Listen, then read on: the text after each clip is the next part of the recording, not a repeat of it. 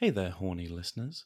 We talk a lot about safety on this podcast, and that includes the importance of safe toys that are actually designed for sexual pleasure. Bunny Shop's carefully curated products are body safe and prioritize quality, aesthetics, and safety. Bunny Shop takes a boutique approach to shopping for adult toys, with a wide range from affordable gems to unique luxury items for all experience levels. What I like most about Bunny Shop is the approachability. They've created such a welcoming space, and none of it's dark, intimidating, or feels like it's gatekeeping.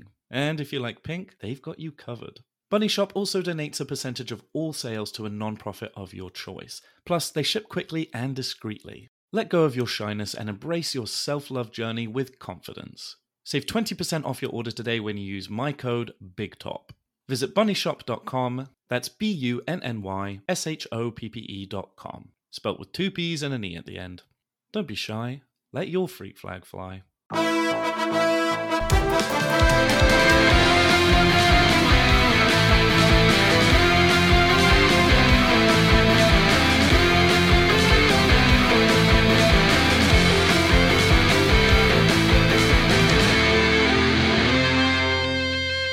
Hi there. Today I realised I like my forearms more than my personality.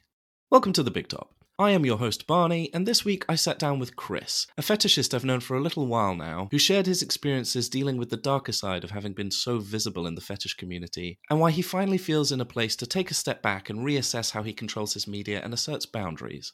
We were actually going to do this episode with me fully made up as a clown, and I'm glad I decided at the last minute to take my makeup off because the direction we ended up going in was not the one we expected. So thank you, Chris, for being so patient with me while I postponed the recording to get de-clowned. A quick content warning, this episode touches on themes of sexual abuse, body image, and eating disorders, so I'd recommend skipping this one if you're not in a good position to listen to those discussions. Also, we were unable to use my usual audio system, so the quality isn't quite the same as normal. As always, do please rate and review this podcast if you get the opportunity. It makes a huge difference, and I do love hearing from you. Today, the circus is in Cardiff, Wales, and I invite you to join me as we go under the Big Top.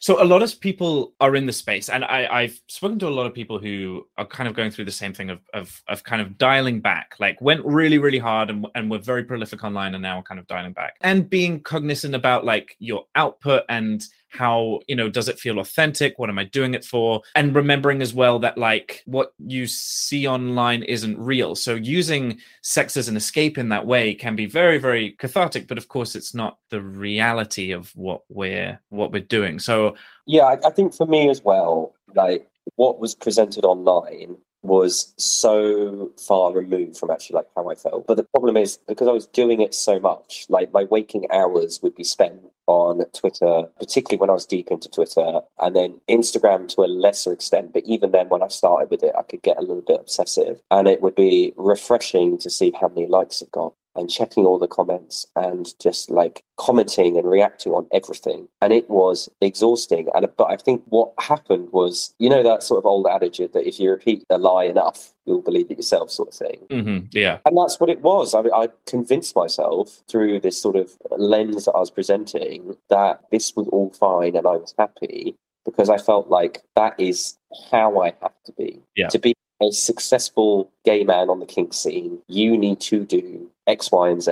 Mm-hmm. That's what I see on Twitter. You need to have this gear. And this was also a time where I still kind of struggle with it now, but like I had not a full-blown eating disorder, but disordered eating, which is, it's nuancedly different, but it is very different. So it's like, it's much less than. So like, I won't ever say that I have a ED, but I had serious like issues with my weight because at my lightest, I was, I think, like 56 kilograms. Jesus. Which is not a lot. Wait, how tall are you? I am 5'10", 170 centimeters. But I was so obsessed with staying there that I wouldn't eat like properly. I would eat very, very little for days. And then I would like binge food. And then I'd feel really guilty about it and then go back. But I would always take pictures to make me look very, very thin. Right. They're all gone now. Like one of the big things I did was, I mean, you can never delete everything off the internet, but at least on my Twitter, everything I think before 2020 is gone. So all the stuff that got me me, those whatever it is, 1,000 followers, is gone. Like it's deleted. You can't see it anymore, at least on Twitter. I'm not aware of it anywhere else, but obviously I don't go out looking. But like, if you look through that, it was kind of like, I look back on it now, I can't see those pictures anymore because I had to delete them for my own sort of like sanity. It was not a healthy time in my life. And I think the feeling of having to look a certain way, I mean, I was very, very young looking when I was 18. Like, I was an 18-year-old that looked about 15.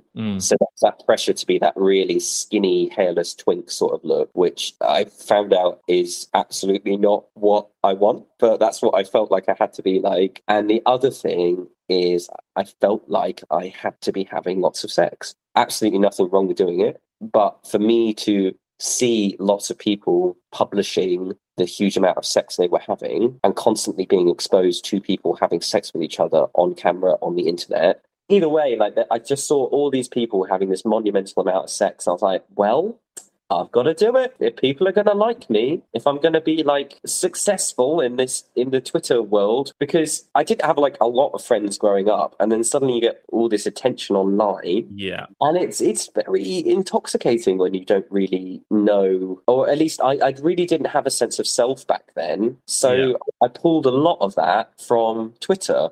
And it's literally intoxicating because, you know, when you refresh that page and there's another like, you do get a hit of dopamine. You really do get hooked on it. And so it's something that I very consciously reject and try to avoid.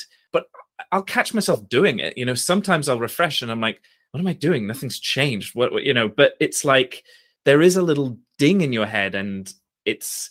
Yeah, I mean, how could you not like it, right? It's literal approval. Right, exactly, yes. And which so many of us never had. Well, yeah, I mean, this may shock you, but I'm a gay man who had a troubled relationship with his father. Shocker. I know, shocking, really is. But, you know, also the sexual abuse that I got put through at 18 by a couple of guys and some stuff that happened when I was 16 meant that I was really... I can't explain why it did that in my head, but when something bad like that happens, I almost had to convince myself that not all men were like that. And I just became really hooked on male attention and being sexualized and men wanting to have sex with me. Ironically, I wasn't having a lot of anal sex at the time because it hurt, right? And I didn't find out why it hurt till later, but there's like a medical reason.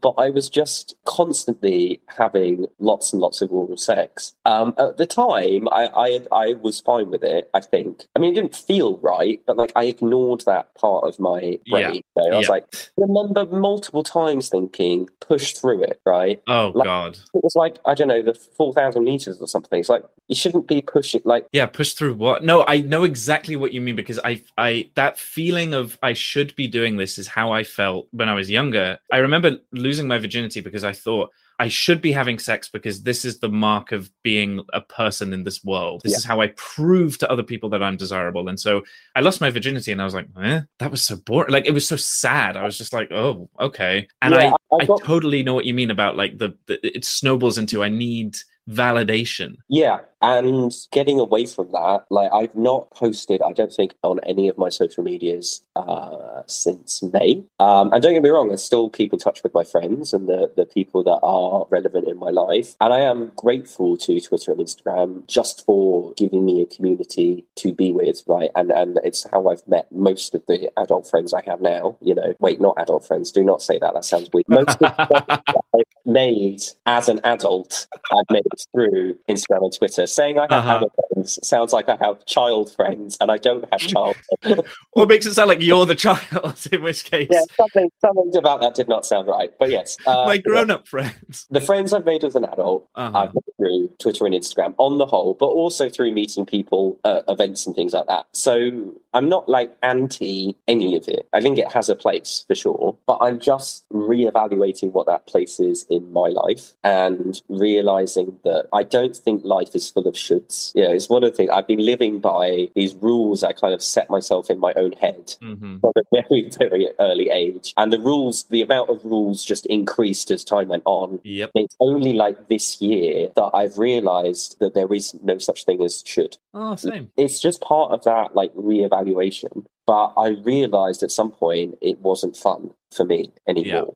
Well, I think this is a great opportunity to talk about this because, you know, it's so inviting to see sex as an escape and putting yourself out there as such a fun way to engage with people and find people like you. And especially with kink, it's like, oh, great. Here's one place where I can find all the 5,000 weirdos who want to look at me, you know, doing weird shit, as opposed to feeling like there's nobody else like me and I feel undesirable. The invitation of that, of course, is so glamorous. I think we forget to talk about the reality of the fact that we're all people who have lives and have to live with ourselves and contend with the fact that, you know, also a lot of these social media platforms punish you if you don't, you know, post in a regular cadence. So everything about it forces this momentum that, yeah, of course. I think for me as well, I didn't do it because of kink. I did it to feel sexually validated, to the point where I wasn't sharing kinks I knew I had because I felt like it would make people less sexually attracted to me. And I think that really comes from, for me, I had very low self-esteem from school. I was bullied consistently from the age of 5 to like 16 to 18, kind of. Ugh. And I was always made to feel shit about my appearance. And I was told, particularly, like what I was saying about the problems with eating earlier, is from the age of 12 to 16, I want to specify this, I was not even fat. Not there's anything wrong with being fat, but like I was not a particularly fat kid, but I was told repeatedly that I was fat. Oh, dude. I've not spoken about any of this, but we'll see what we keep. So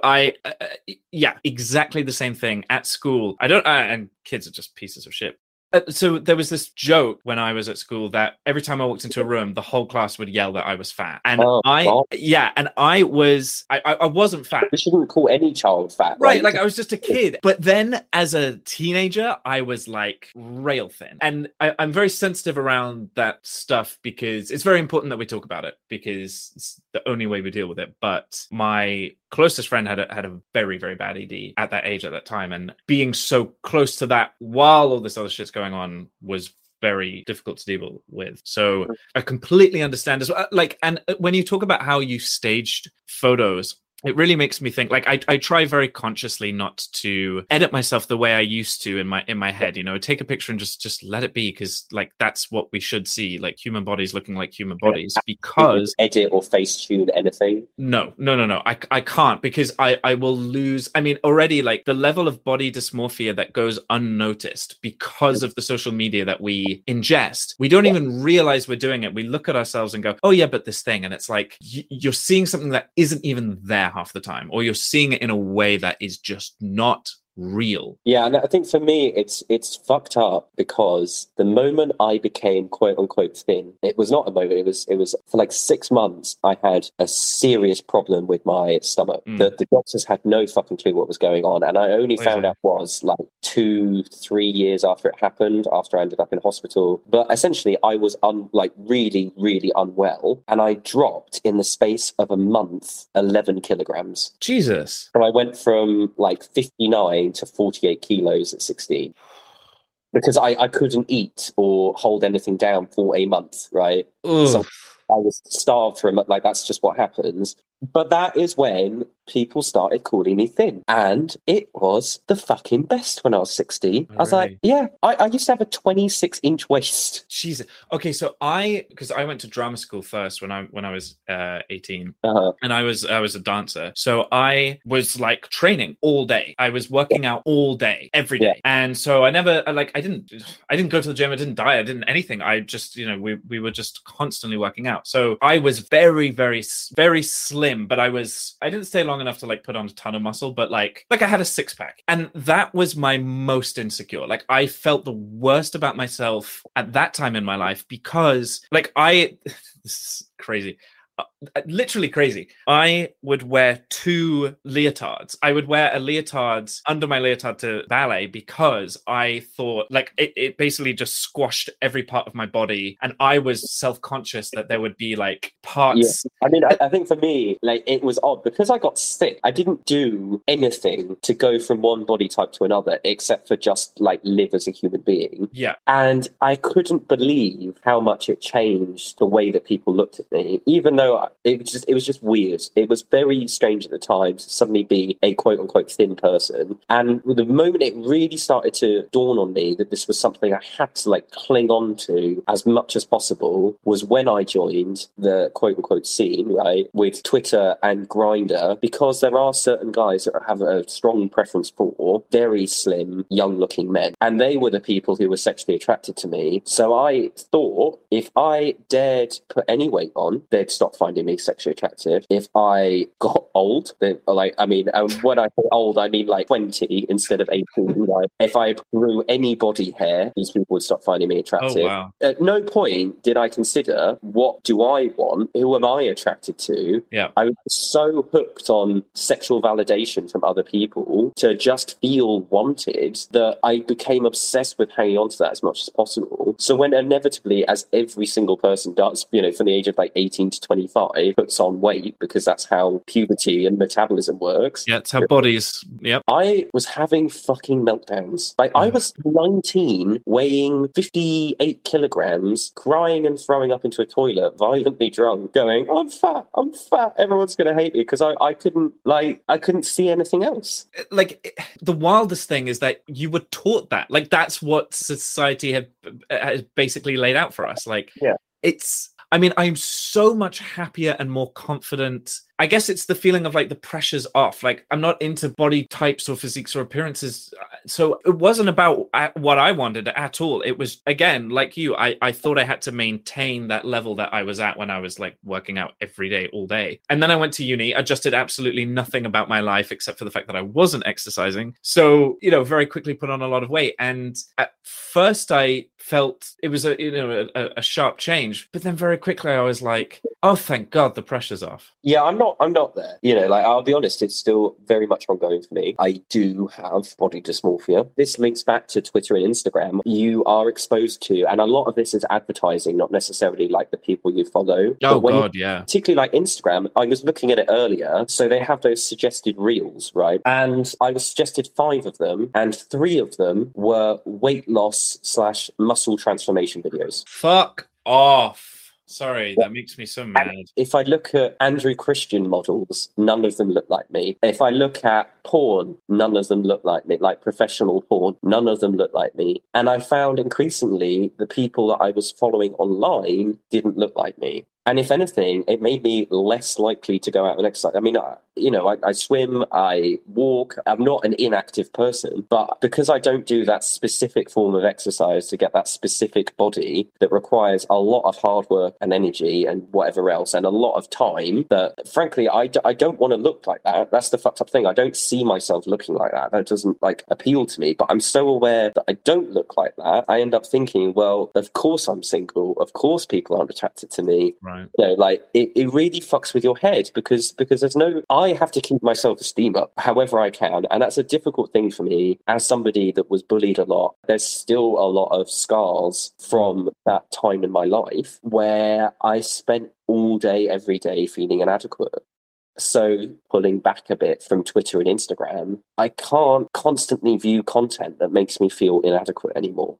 And it all sort of accumulated last year. I started having panic attacks for like no fucking reason. But I realized from that I'd been having panic attacks when I was like 21, 22 as a result of being so hyper online, because it was a different sort of, but it was this constant anxiety, you know, that I wasn't doing enough or sharing enough. And it led me to do things like, there was a video of somebody having sex with me, but I realized afterwards that during the sex, I was so much more focused on what people on Twitter were going to think that I barely even noticed I was getting fucked. Fucking hell.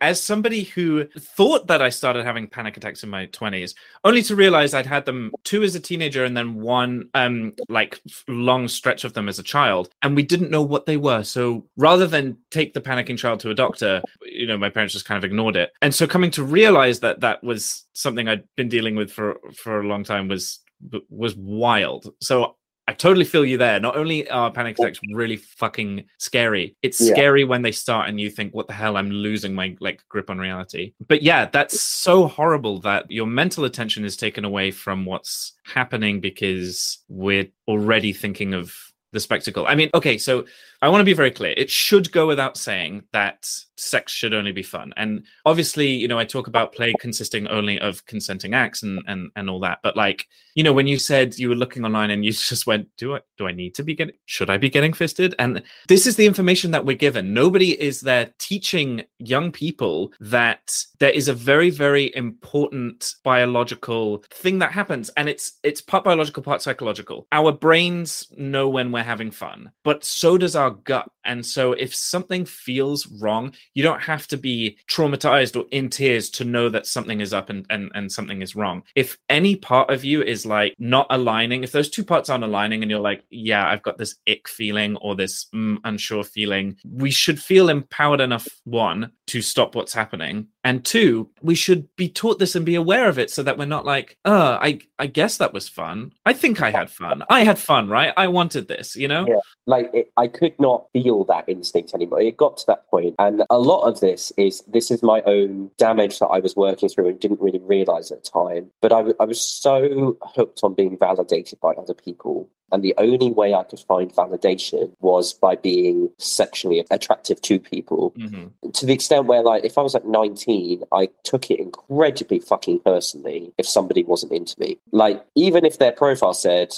I mean, I'm being hyperbolic here, but, you know, the profile could say, I'm only into bears, cubs and daddies, and they weren't into me, I'd be like, oh, how dare they? Like what is wrong with me? Like, and then I'd have this like meltdown, and I'd be like, I'd get so negative on myself, and I had all this self-hatred. And then, you know, you see a guy that you find is really fucking hot, right? And then you go on his Twitter profile and he's retweeting nothing but fisting porn. That is the moments where I was like, oh, I need to be fisted to be attractive to this person. You know, that's right. What it's about. But the logic makes sense. Like I'm with you every step of the way. I'm like, yeah okay. Like, I mean, sorry, I laughed when the first time you were like, you said that because it sounds so absurd, but you're totally right. Like, it's A plus B equals C. Like, of course, those logic threads follow. Yeah, and I think for me now, one of the reasons I feel comfortable pulling back is because I'm more open about what I'm into. I have found people I know and trust and love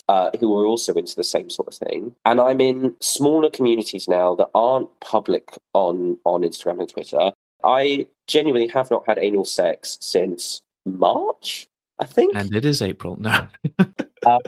Like, that's not what I need right now. You know, I'm not bothered. Yeah. And I think that for me to be at this point of not needing sex anymore, particularly when it comes to actual gay sex. Like, I'm still kinky, but a lot of my kinks I found don't involve like actual anal or oral sex. Like, oh yeah. And being less available to people and less public now means I have the time and the space and a complete lack of pressure to figure out what the fuck do I actually want. Because I honestly don't think before this year I had asked myself that question. I had just done everything I thought I should have done. I just want to quickly say, not only is that awesome, but I just want to reality check you. You're a very, very young person, and figuring this shit out now, very early in your life. Like, when you said, you know, 20 felt like it was so old, and I'm just thinking like, yeah, but of course, as we get older, with the reality, I mean, 40 is the new 20, right? Like, there is so much of life ahead. I've had some very, very good sex with guys in their 50s, so like, absolutely no. Oh yeah, I spent the weekend with a 61-year-old. Yeah, no. I am an absolute daddy fiend.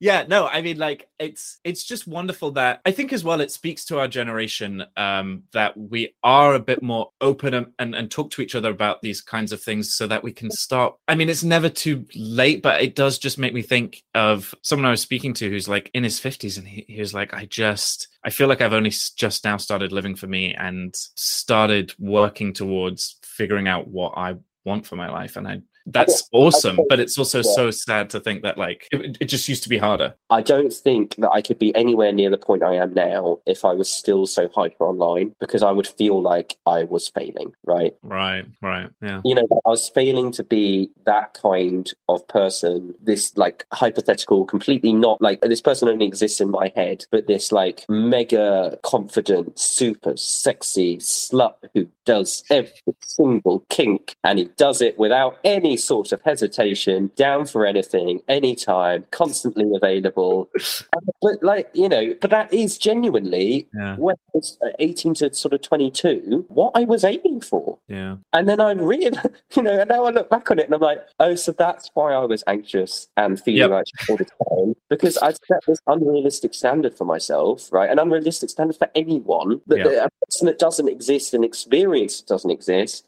It's about how I was reacting to what I was seeing. It's a very personal thing for me. I'm more aware of what's right for me to keep my self-esteem up, to not be depressed and anxious and feel like really it was just this constant feeling of not being good enough and not meeting an expectation that I couldn't even vocalize at the end because I was spending all my time at strangers' houses from strangers from Grindr, or getting too drunk, or just being a general fuck about, as one is at that age, and also not a very nice person. Sorry, but I love the term general fuck about. That is a fantastic descriptor.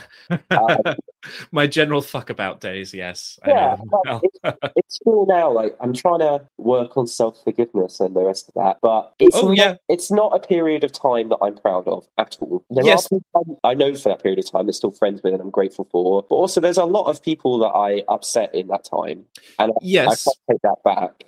No, you can't. But it's ultimately doesn't matter anymore what you did. It's what you choose to do. And so you cannot be very proud of things and treating people badly, and of course, but self-forgiveness is something that is very, very easy to tell other people they should practice, and it's very, very hard to practice yourself. And so if you weren't the person that you were, you wouldn't be the person that you are. So there is something to looking back and going, well, I'm glad I'm not in that time and place anymore and I'm not that person, but also, you got to live with it. I don't know, like I have that for my teenage years where I live with all this guilt and shame, and I sort of like hate that teenager, and then I have to every week go and talk about all that. And I think that's the point being, is that the reason perhaps that I've come to these conclusions now about trying to be more focused on what is healthy for me, what do I need, what are my psychological needs to be sort of a functional person every day, like what do I need to avoid, what do I need to surround myself with, right? All of that came about because I had this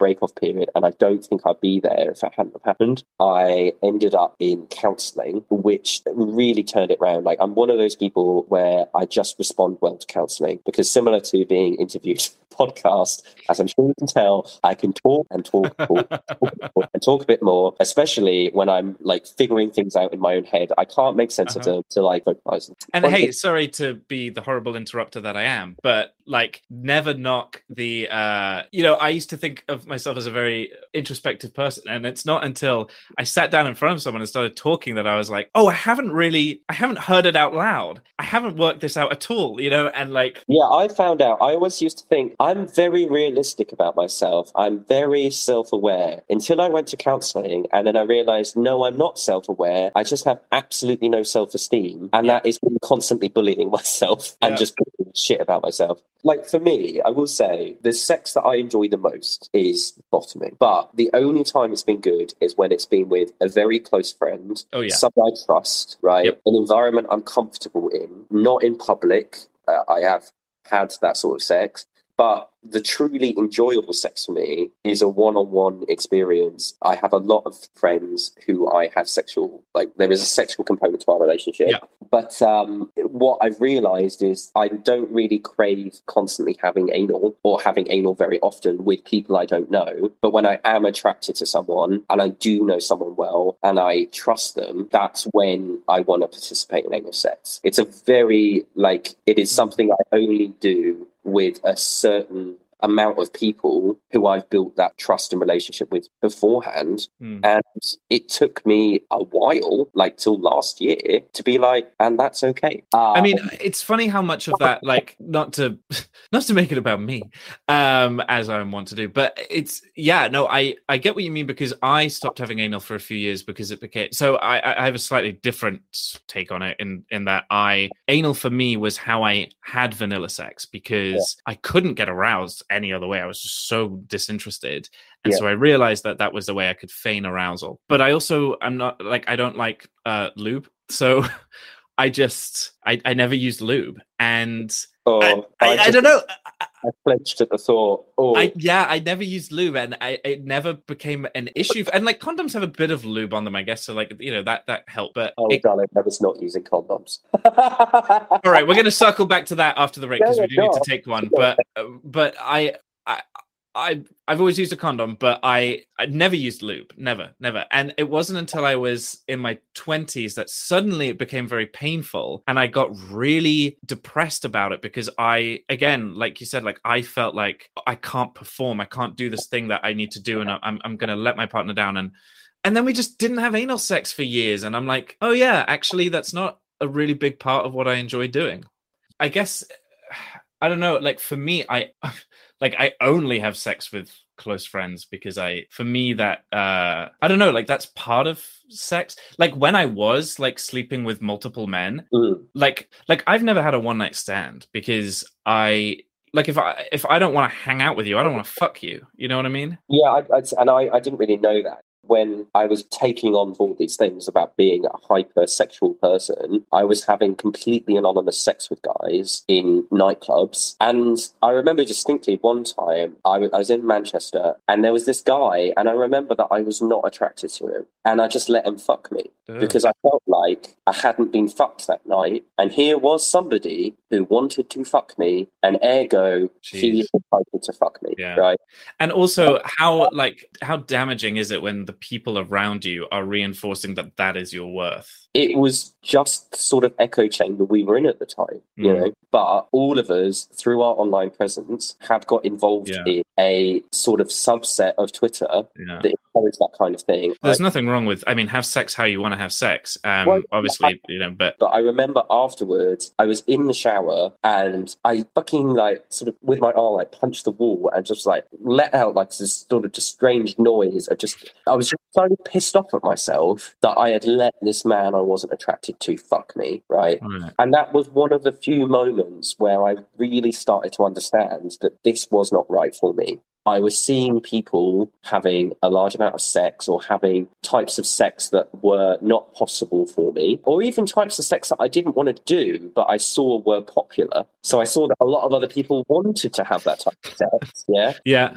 I mean, you laugh, but genuinely, I laugh because I totally know what you mean. It's like, I see other people doing it, so I think, should I want that? And it's like, what? Like, why is this not explained to us? Like, why do we have to go through this crap to figure this shit out about ourselves? Because never mind the fleetingness of your biological physique, but you say the work to go through that just to look a certain way, not even about how you feel or what you're physically capable of, for what and for who? Right. Yeah. What I didn't understand, and I do understand now, is that was not the right form of sex for me, but I felt like it had to be because that's what I kept seeing on Twitter. It was a really damaging thing to do to myself. And honestly, the hardest part of the last sort of 3 years that I've really come off it has been trying to figure out and rebuild my own self-image, because by the end, I had no fucking clue who I was. Without being sexual, who was I? And that's things. I'm taking a break from events next year. I might go to one or two of the smaller ones, but I'm not doing Darklands. I'm not doing Folsom. I probably won't do Fetch Week London or MRM or all of the big ones. I never for a second questioned what would I do if I wasn't going to Darklands, right? What would my life look like if my calendar wasn't full of going to the same set of events every year? Yeah. Because once again, I felt like I had to go to them because otherwise I was missing out, you know? Yeah. Okay, I am going to stop you because I just need to take a break. That's fine with me. My throat, I need some water, so that's absolutely fine with me. I might get a beer, actually.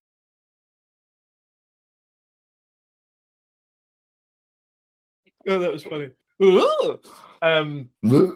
Pardon. Sorry. All right, I'm going to cut that out. Yeah. Actually, I've kind of got a rule where you're allowed to burp on the podcast because that has happened a few times with guests. So I think it's only fair that I keep in my burps as well. Can we just quickly talk about the fact that I was going to do this as a clown? That is funny. I was in clown makeup and like fully dressed up and everything for a photo shoot, and then was In fairness, we didn't know we were going to talk about this. We thought we were going to talk about something completely different. true, but I just The thing we were going to talk about that kind of tracks through like they did a good time. I'm so glad that I literally I felt very bad like at the very last minute being like, sorry, can I just take some? No, I'm glad you did, because this would have been a bit of an interesting situation. Yeah, just me sitting here with my big red nose on, and I was in a harness as well. Like, It was a strong look. It was. well, I mean, it's funny because I've been thinking about this a lot, and the underpinning of my kinks. Because when you were saying you weren't sure how you would really explain or describe yours to people, for me, it's the underpinning of embarrassment. When I say I have a humiliation kink, I think people get the wrong idea, because I don't mean humiliation in the sense of like being called a bitch and, you know, smacked around. Do you know what I mean? Like there's that kind of side of it. Like I'm talking about embarrassment, like silly. Having a weird, silly kink in itself is a form of humiliation. So having a humiliation kink that is so out there and bizarre in itself is its own kind of like thrill to like explain to people and to vocalize. Like I get that. The less I'm publishing online and the less I'm sharing, the more comfortable I feel doing kink. So I'm having more kink fun now, probably like quantity wise less than what was happening in my sort of 18 to 22 period. But because I found sort of people that understand it, and also because I don't feel the pressure to have sex or a kink session purely for the motive of sharing it online to get validated from other people, which probably is a lot of the reason that I had quite a bit of the sex and the kink that I did have. Was it was far more about the photos and the online validation than it was actually having a fun time, which A, wasn't good for me, and B, wasn't good for the other person I was with, because I wasn't present, you know, I wasn't really into it. I was doing things to feel like, you know, that's what I had to do. But now I'm off there and I don't feel the need to share. Like those humiliation kinks particularly, I'm much more comfortable exploring them because they can remain private to me, you know? Yeah. And I guess like community really, really matters. I never thought I would find that. I never thought I could. Sorry. You really are going to have to keep winning. Yeah. Fuck. I never thought that I would like find smaller groups of people who really got me and understood me. And when I did, it really blew my mind. Like it was something that I totally took for granted. And now I'm so on board with how much more important it is and how that is the right kind of echo chamber, because that's the one that is, well, not an echo chamber. You're reflected in the people around you, right? And so like being able to choose those people and have those close bonds and have mutual understanding together and be able to uplift and support each other. And that's kind of, you know, now that I'm kind of going into the social media side of things, I'm like, okay, great. I can find that online as well. And that's a bit more far reaching. Of course, all of the things that you're talking about, it is so hard to avoid those pitfalls. And also not enough people talk about them. Too many people talk about only the good side or the potential of social media, especially with like outreach and community finding. And it's like, yeah, that's great, but like, God, it's a pit of despair as well. I benefited from it, but I would say that the thing I use more than ever now, more than Instagram and Twitter, is Recon. And I know people have their separate issues with Recon. Dude, I was about to talk about Recon. So I like Recon because A, I can share specifically what I want, and I can look for specific people that I know are into the same things. Yeah. And it also takes away a lot of the voyeurism of like Twitter. It's not like a feed, it's a messaging app. So I dip in and out of that as and when I need to catch up with certain people. And it's also helpful that, like, say I have, a good friend who's into a very specific kink, same as me. I then can look through his friends list on Recon and be like, oh, here's some other guys that might be into it. And then, you know, I've often met people sort of through that degree of separation. Totally. That's how I met. I mean, like, that's how I met like all of the most important people in my life now was through Recon. And I kind of think of it as like FetLife if FetLife was not what it is for the straight people. People, no offense to straight people, but like, I don't know if you noticed, but they ruined the climate, and World War II, straight people's fault, just saying. Was it? Okay. It really is. It I really mean, was. I would say everyone is kind of the worst, but yeah.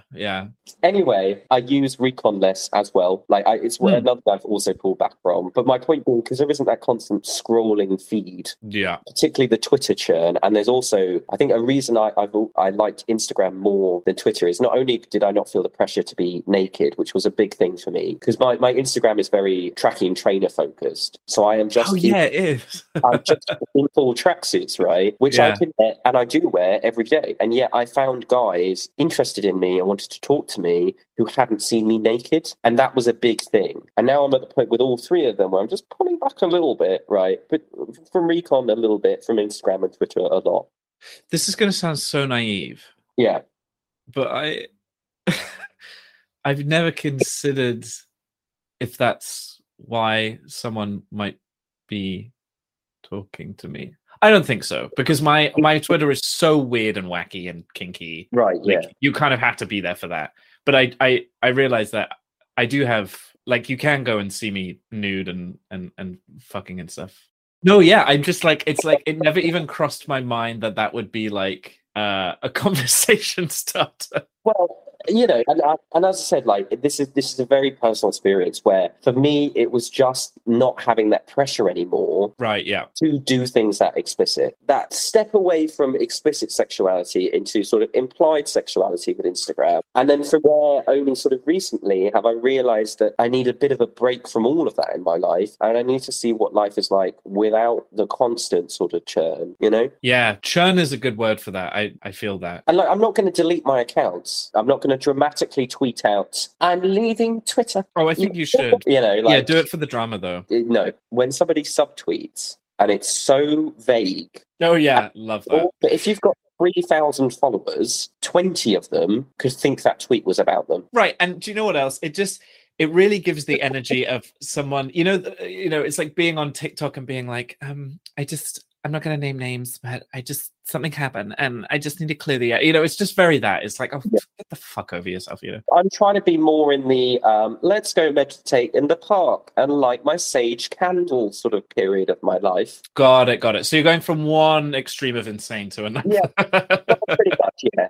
But this insane makes me happy, so there you go. Good, that's all that matters. I think the other thing with the drama is I was very involved with that, and I think really? Not necessarily on Twitter, but I was not necessarily dramatic. I don't know how to describe it. Is this when we go on your Twitter and cancel you? Just kind of a bitch, you know? But the reason was I was so insecure that it threatened me. And it's still something I struggle with now. I still occasionally catch myself and I've said something catty and I'm like, I shouldn't have said that. I don't want to be a person that puts negative energy out into the world. Right, yeah, because, God, I feel old saying this, but it does come with age that you realize when people are doing that. You recognize the behavior, you go, like, I remember being intimidated by everyone, and anybody could feel like they're having a go at me for literally just existing. It's that mentality. It's that insecure, fish out of water, straight out of school feeling of being terrified of the world. And those are the people that then are bitchy and catty and snappy, and they seem so intimidating. And of course, I was so insecure because of this hypersexual existence that I couldn't keep up with. That insecurity just fed into these sort of negative behaviors. You touched on something earlier that I want to talk about, because we've joked about it before, which is sexual health. Sure, because that's another thing that's obviously very, very important and very crucial, especially quite topical right now with monkeypox, which is not an STI, being so prevalent. But of course, anything that's skin contact is going to be labeled the new gay disease. And like, I grew up in a time and a place where things like the AIDS crisis were not very long ago, and I think we forget that because I grew up thinking that's eons ago, and it's like no, that was very, very. I mean, that was still happening, when I right before I was born. I mean, it peaked in 1992, which I don't think a lot people realize. Right. People think of it as the 80s, and it's like no, this was well into the 90s. So, and again, it's like what what little sex education we're given, which I say little. I was afforded, I think, the best sex education available, and that still is subpar. You know, they instilled in us, wear a condom, use a condom, here's how they work. That was it. We learned about pregnancy. I was very informed on the coil, was not informed on any other type of like non-vaginal sex. No. I mean, like, I was not educated on anal stimulation. We also were given a very, very minuscule idea of what sex is and what it can be. And like, girls should also be taught what anal sex, like, everyone should be taught all of these things and should be taught that sex can happen a myriad of ways. It doesn't have to be penetrative. You know, there doesn't have to be mutual arousal, mutual climax. Getting pregnant is not the worst thing that can happen. And also, like, again, like we were talking earlier about how this ick feeling that now we're kind of learning is like, oh yeah, maybe I don't actually want this.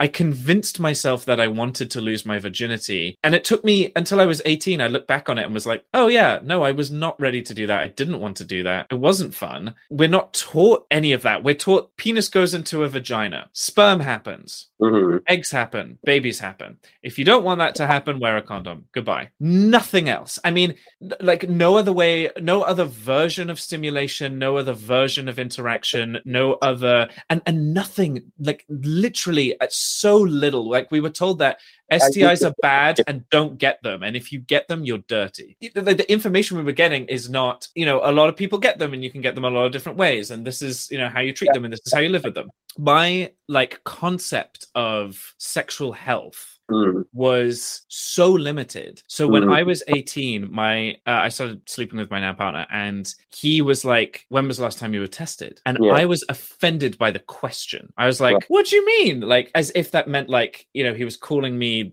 dirty or something. And he was like, no, that's a very normal thing that everyone should be doing, regardless of, like, who you are. Like every 3 months, pretty much, since I turned 18. Right, like I hadn't even I'd heard of it, but I hadn't even considered. I was not getting tested, and I was so weird about it. I didn't know how to feel about it. I felt kind of ashamed about it. And the point I wanted to make was, get tested. Go get tested, for fuck's sake. Like, it is not a big deal. But yeah, just regular testing is a normal thing to do. It's totally non-hassle. We're so fortunate to be in an era of, like, I guess, awareness about these things, and especially like some of the worst things, you catch them early and you learn to manage them, and it is really, really manageable. So that's where I was going with that. I wanted to ask you, what did I want to ask you? I don't know. Something about condoms, anal. Oh, anal. I have an image of burnt in my brain now of you absolutely wide-eyed going, anal.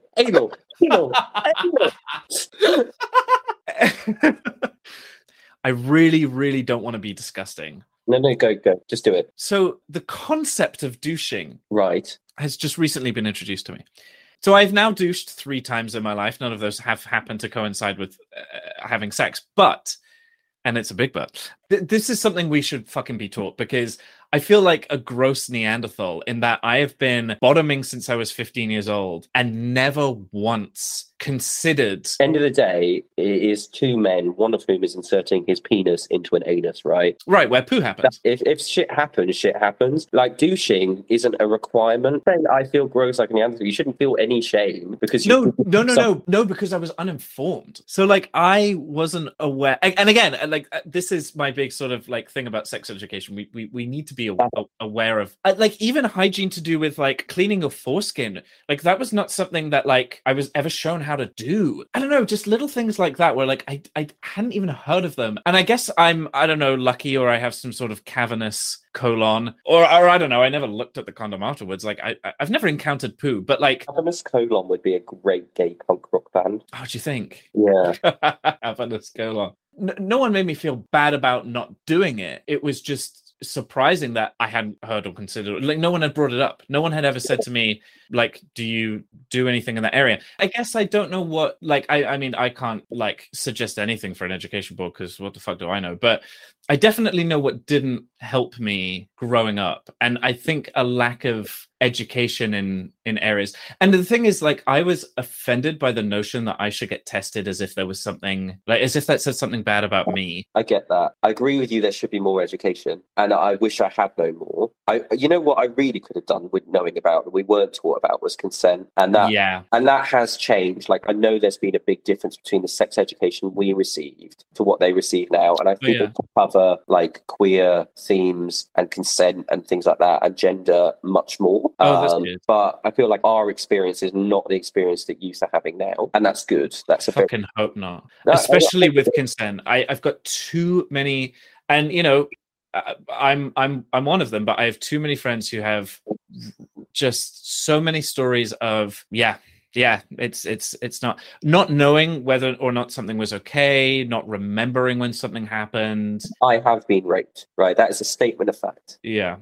That is a thing that happened to me when I was 18. I'm not ashamed about that, right, at all. But I didn't realize what it was until about 2 years afterwards. Oh yeah. No, and I mean, that's so fucking hard. That's so fucking hard, and that's so horrible to have to deal with. But and this is why sort of all of this is quite a personal experience for me, and why I don't sort of prescribe it as a panacea for everyone is to be online less. It's for me, the way I dealt with that rape was by having as much sex with other guys as possible. Yeah. Right. To feel ironically less dirty, right? Dirty is a purple phrase anyway, because people aren't dirty, right? I mean, people can be dirty.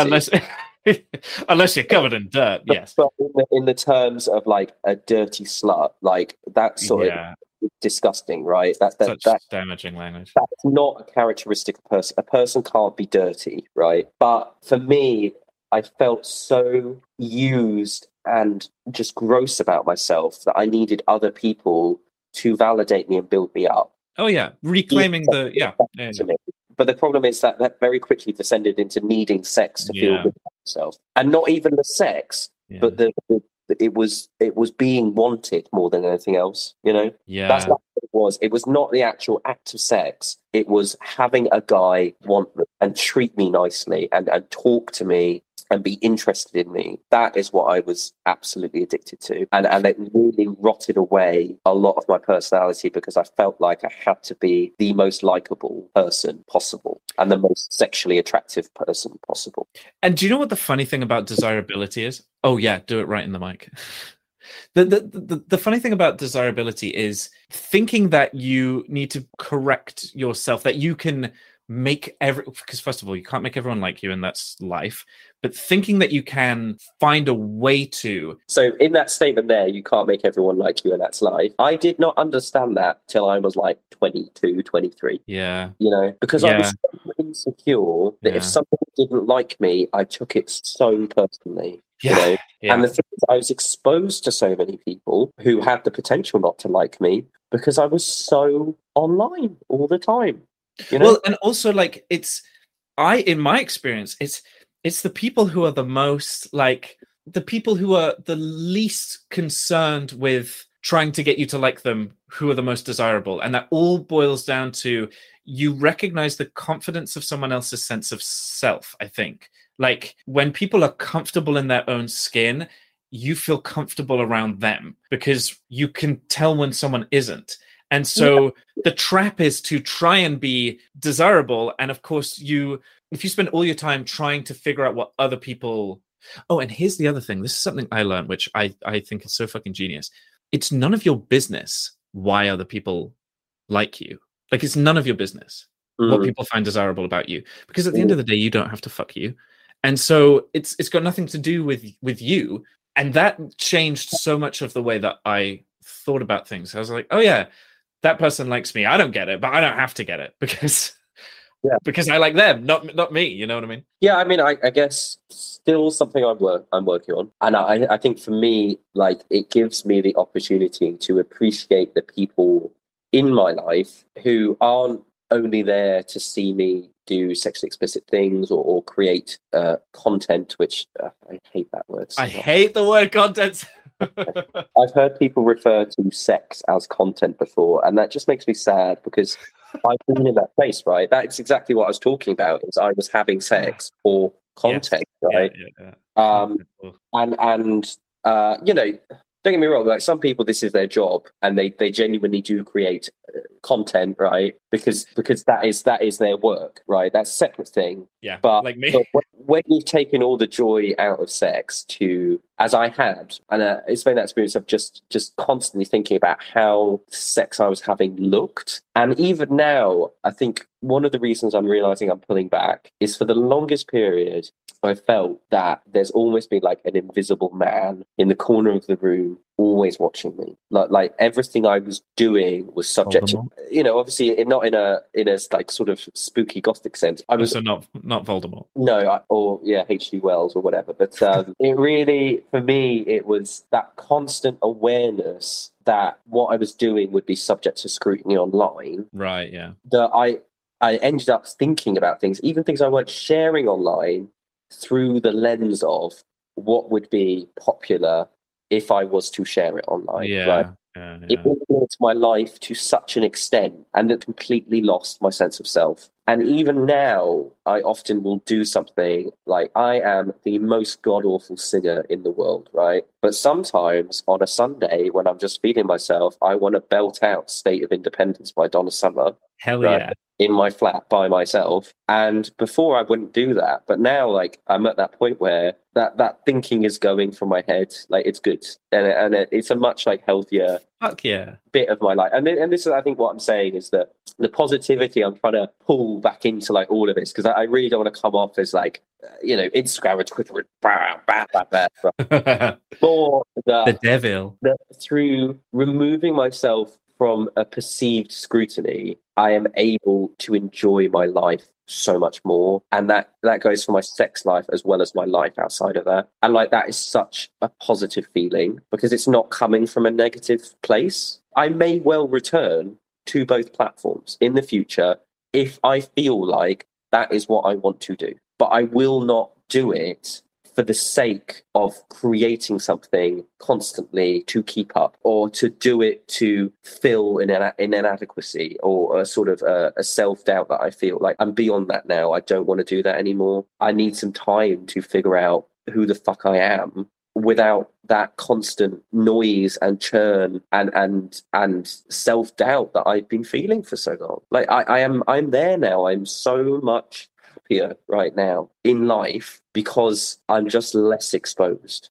There's such a self-empowerment to it. And you never know, like in 2 weeks' time, I might wear a really fucking good outfit and share it on Instagram. I don't know, right? But I know that I won't ever be back in that space that I was. You've got to do what's good for you. And it's okay to not be always available, always online, or keeping up a constant stream of content, right? Yeah.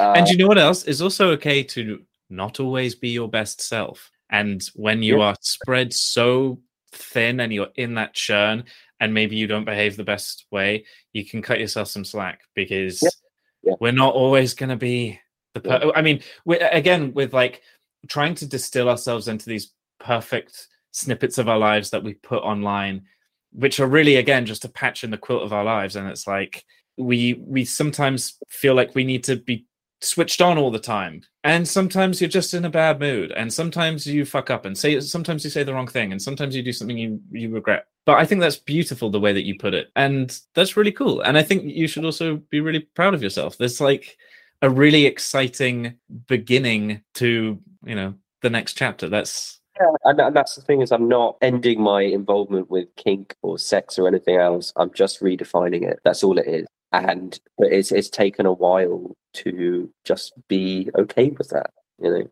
Yeah, but that's awesome. And I think as well, like, it's important to be able to hear, because could you imagine actually being a young person and getting to hear this firsthand? I think is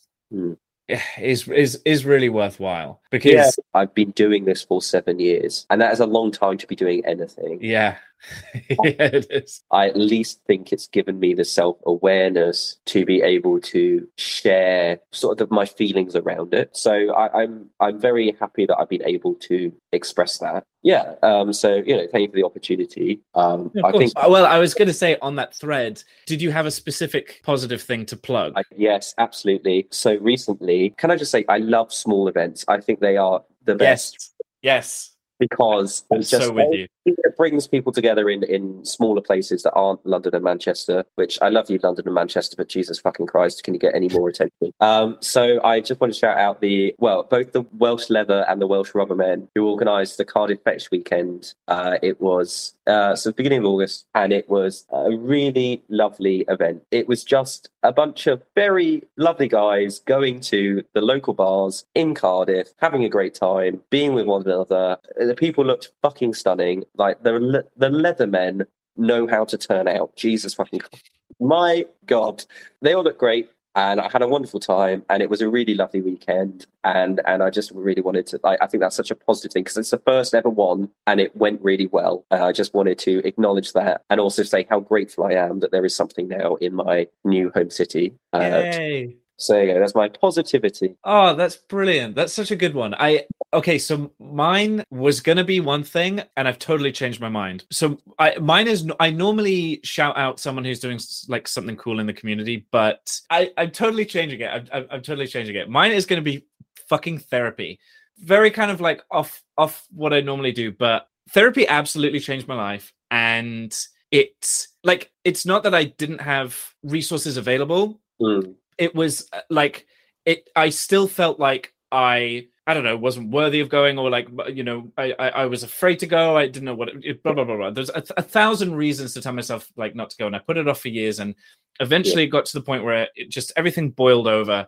And I finally took the step to actually fucking go. And it was pulling teeth. Like the first, it was so difficult to start. And once I actually got the ball rolling with that journey, it's work, it's hard work, and it is constant, and there's no big prize, and it's like you say, there's no big prize, but I know some of the most profound truths I've ever found out about myself through counselling. Yes, so do I. No, completely. Like there are, like the benefit is exponential. When I say like there's no big prize, what I mean is like there's no, here's your reward, you feel better today. Like sometimes you will leave feeling like shit and you're like, oh God, I don't know about that. And sometimes you have a breakthrough moment and those are brilliant as well. But it's just, it's the continuous. It's keep doing it. And my God, it has changed my life like night and day. So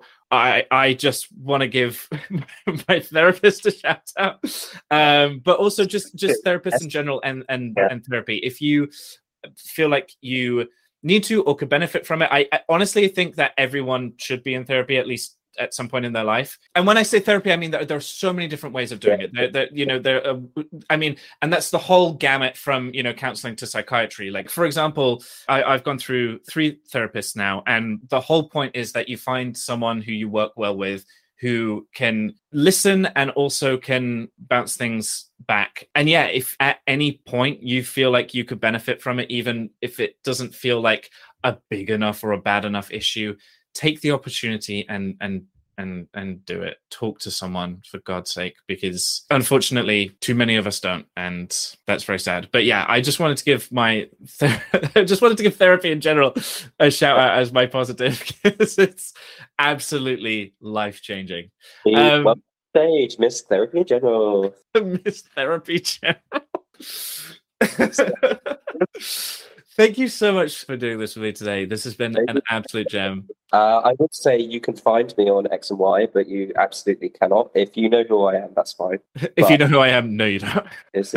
Well, as always, you can find me on Twitter and Instagram. Instagram is _muckle_stoter, and Twitter is @tstoter. Although maybe in keeping with this week's theme, get off your phone and don't bother following me. All right, I still haven't figured out how to end. every episode has like no ending because I'm still not sure how I want to end. Like, you just ended it well.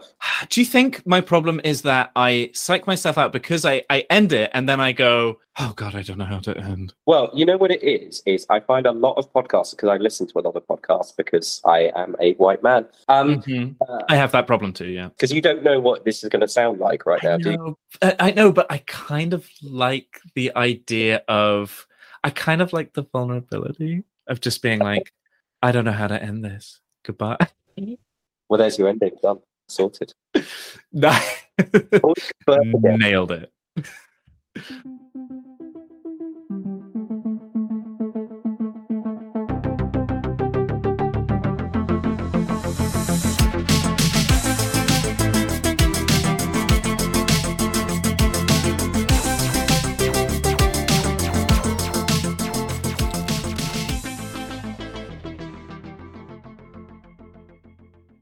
Hey guys, Barney here. I just want to take a quick moment to talk about the program that brings the Big Top to life, Zencastr. I use Zencastr for all my recordings, and since taking over the Big Top fully, I have actually tried other systems, but I ended up sticking with Zencastr. It's so easy to use. You don't have to download anything, just log in using your browser and start recording a high-quality podcast right away. It records studio-quality sound and up to 4K video with guests, along with a full suite of professional tools that let you produce and publish all from one dashboard. Being a creator has genuinely never been easier. And I love that I can send a simple link to my guests and we can record over a video call wherever they are in the world. Also, if you're like me and cannot stand the sound of your voice, Zencastr's built-in post-production process makes such a difference. It automatically removes ums and ahs, awkward pauses, reduces background noise, and makes me sound so much better. Plus, the Hobbyist and Creator Plus accounts are always free to use, and their professional accounts are free to try for 14 days, no credit card required. Go to zencastr.com/pricing and use my code BIGTOP, and you'll get 30% off your first month of any Zencastr paid plan.